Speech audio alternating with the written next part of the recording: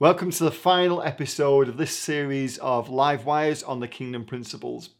Now, in the first one, we talked about knights and this idea of a people who would live above the line, who would be role models that inspire others. And yet in today's kind of era of what I call spiritual correctness, I think that's kind of frowned upon, as though being really godly means that we can't be raised up.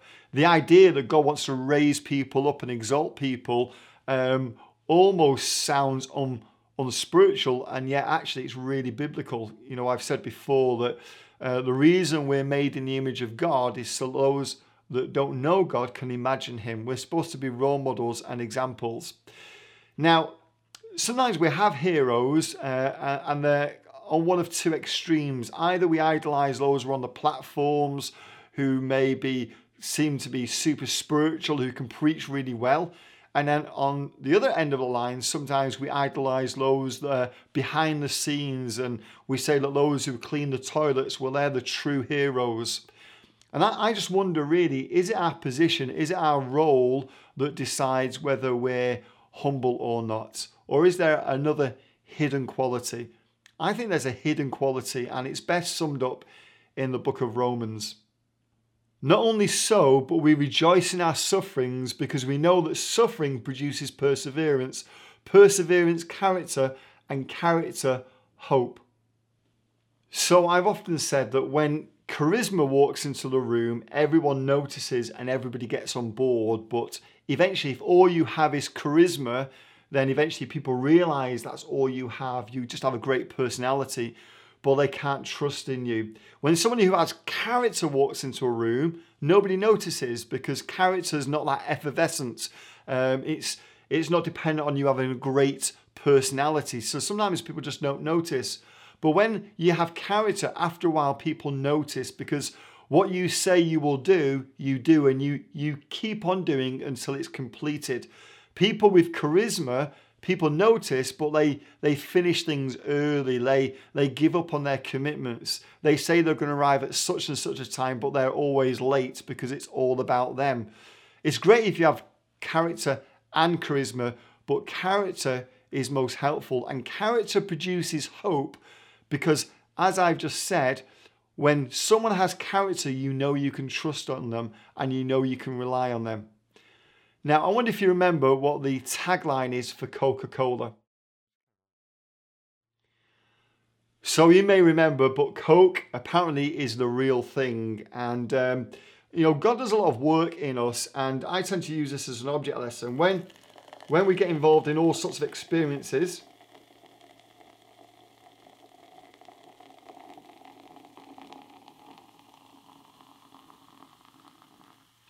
there's a lot of fizz. You know, when we first become Christians, there's a lot of fizz. When we're younger, there's a lot of fizz.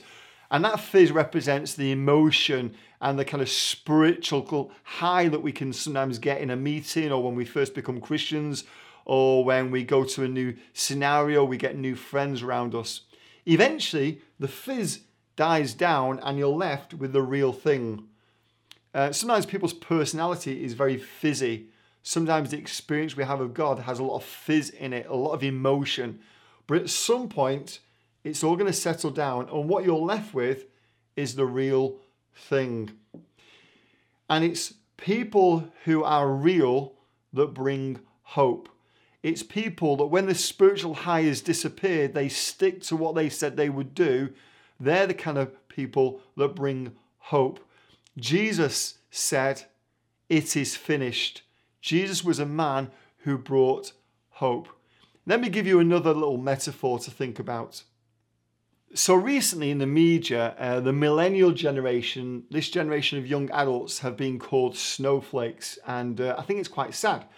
And unfortunately, it's become a political thing. So people on the right have often accused liberal young adults of being really flaky, being really snowflakey, melting when any problems come. And you get things like universities creating safe spaces. So if you put the politics to one side, which I'd like to do, I think there's a genuine concern for people my generation, of a younger generation, parents of children who are young adults right now, that they do seem to want to escape from anything that's difficult. They want to get away. They want a safe place. I know people that when their spiritual high is lost, they kind of fall apart and it affects their commitments. And that's not what God is looking for. He's looking to raise up a generation who can be light in darkness, who are not looking for a safe place. A few nights ago, I was with a couple who are friends of ours who've got children that are at school age. And for many years, they homeschooled. And then they felt they wanted to put their children into a regular school. And they weren't sure whether to put them into a Christian school or a public high school. What I'm going to say next is not a comment generally on that. But they asked me why we'd put our children in public school. And I had a one-word answer. And my one-word answer was contrast. I wanted my boys to go to a normal school because I thought it was best for them to see the contrast between Christianity and the world. And I think that's helpful. I think it's helpful for my sons to go and see what the world looks like without Christ, but then come and be part of a family where Christ is at the center of that family. For me, the contrast shows them what's true and what's not. Now, of course, that only works if the family really is Christ-centered. But I think that's been important for us. And this couple were actually thanking me because they'd sent their children to a public high school, and the feedback they were getting, 2 years later from their children was that their children could see the truth of God because they could see that their parents acted differently from the people that they were meeting and the adults that they were meeting in a public high school. So what's the point of all this? God wants people that he can exalt. God is looking proactively for people that he can exalt and say, look, in this world, these are shining examples of people who are following me. Maybe not everything's going right for them, but even when things are going wrong, they have character, and that character means they can bring hope. So with that in mind, let's look at our first workshop. So as you look at this photo, this was given to some PAYS leaders many years ago. And a PAYS host, somebody who was hosting an apprentice, said, "This reminds me of you. These guys are living at such a height, it's scary but inspiring, and yet they're doing something that's natural to them. And you're living by faith at such a height, it inspires me and yet seems natural to you." So let me ask you this question. What could you do with the skills and abilities that God has given you to such a height that you inspire others? How might God use you as a role model? It's a very broad question, but if God was to exalt you, why might he do that? What might there be about you that would inspire others? Please discuss that for a few minutes, and then we're going to look at this principle that is so key in the Bible. Okay, great. So let's look at our principle. It's found in Luke chapter 14. For everyone who exalts himself will be humbled, and he who humbles himself will be exalted. For whosoever exalteth himself shall be abased, and he that humbleth himself shall be exalted. For those who shall exalt themselves will be humbled, and those who humble themselves will be exalted. First of all, I think we have to ask the question, what is humility?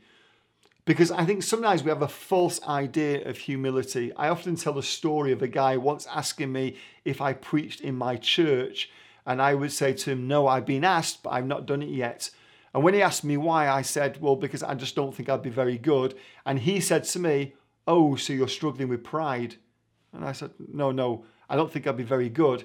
And he said, yeah, you're struggling with pride. You're more concerned about what people would think about you than whether you can serve your church.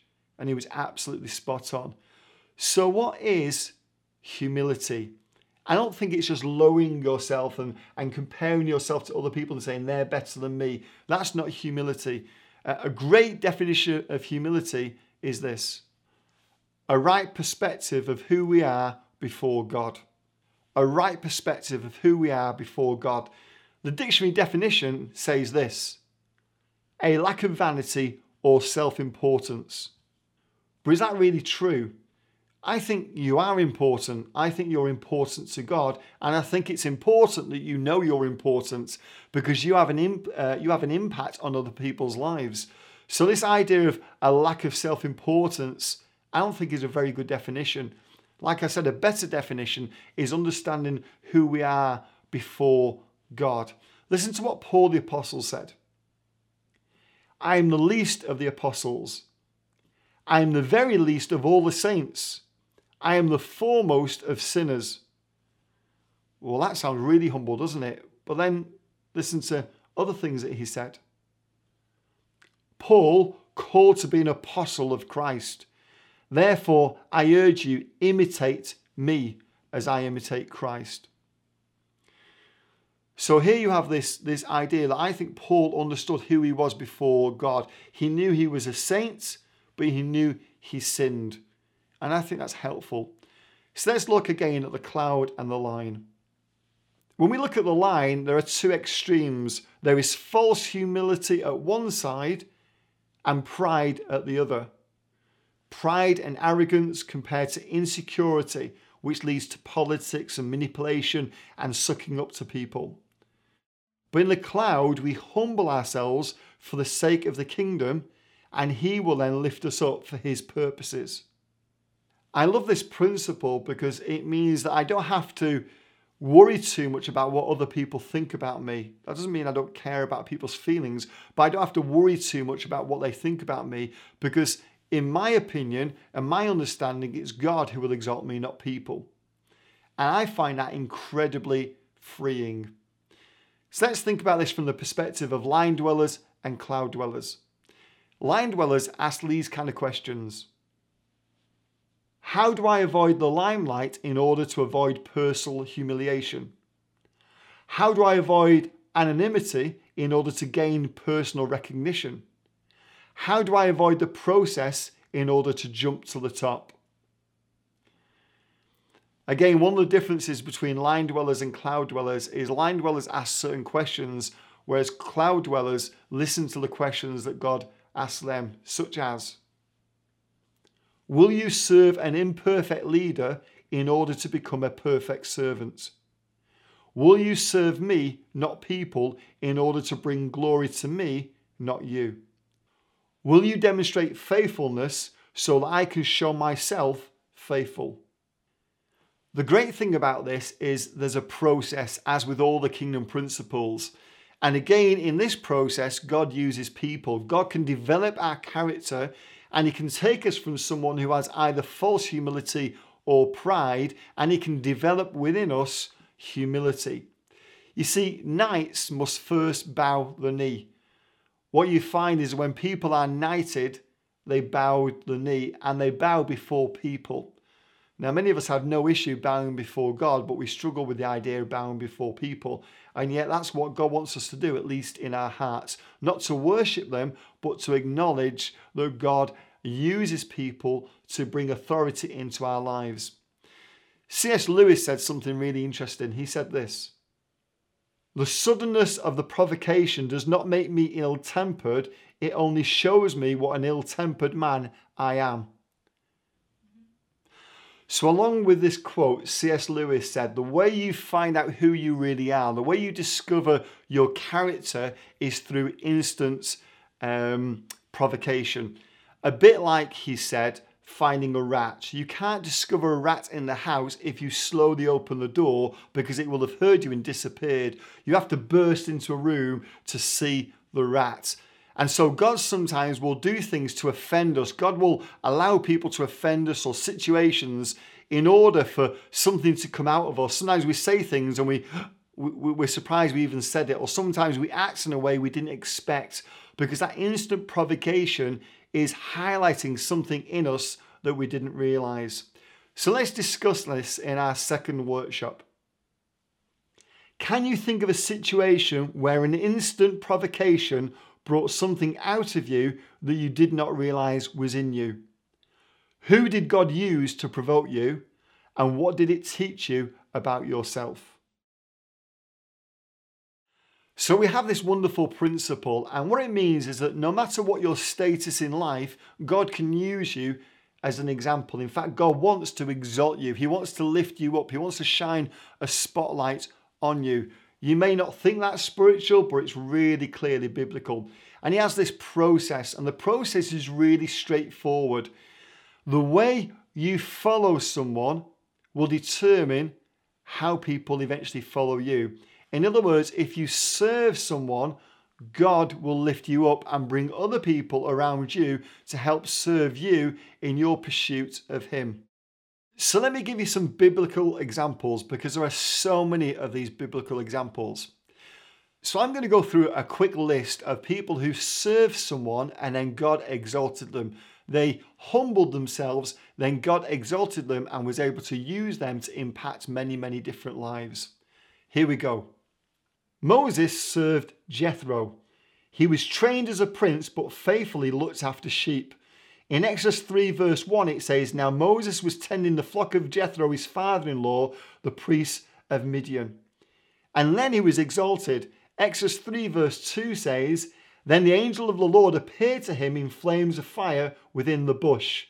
Moses served this guy faithfully, his father-in-law, and eventually God used him to lead the people of Israel. Joshua served Moses. In Exodus, we see that Joshua and Moses would go to the tabernacle or the tent with God's presence, and Moses would leave. But the Bible says in Exodus 33 verse 11 that Joshua would stay longer. He so loved the presence of God, and he served Moses faithfully when others betrayed Moses. And so later on what happens is that God exalts Joshua, and it's Joshua, not Moses, who leads people into the promised land. So Moses serves Jethro, God exalts Moses, Joshua serves Moses, and then God exalts Joshua. David served Saul. Now what's incredible about this story is that David was anointed by Samuel to be king and yet carried on serving Saul, even when Saul did some pretty awful stuff to David, threw a spear at him, for instance. David still continued to serve him faithfully. Even the context of the Bible, if we read it, we realize that when a master shot an arrow or threw a javelin or spear at a servant and they managed to escape, they were officially released from service. And yet David continued to serve Saul. And even when he had an opportunity to take Saul's life and make him king, make himself king, he decided not to, because he was faithful and humble. And of course what happens is that eventually God himself exalts David. David didn't need to exalt him. In the right time, God exalted David, and he became the most famous of all Jewish kings outside, of course, Jesus. Jesus served us. Jesus humbled himself, and that's important. Jesus was never humbled, he humbled himself. Listen to what the Bible says about Jesus. "And being found in appearance as a man, he humbled himself and became obedient to death, even death on a cross." And then one verse later we read, "Therefore God exalted him to the highest place and gave him the name that is above every name."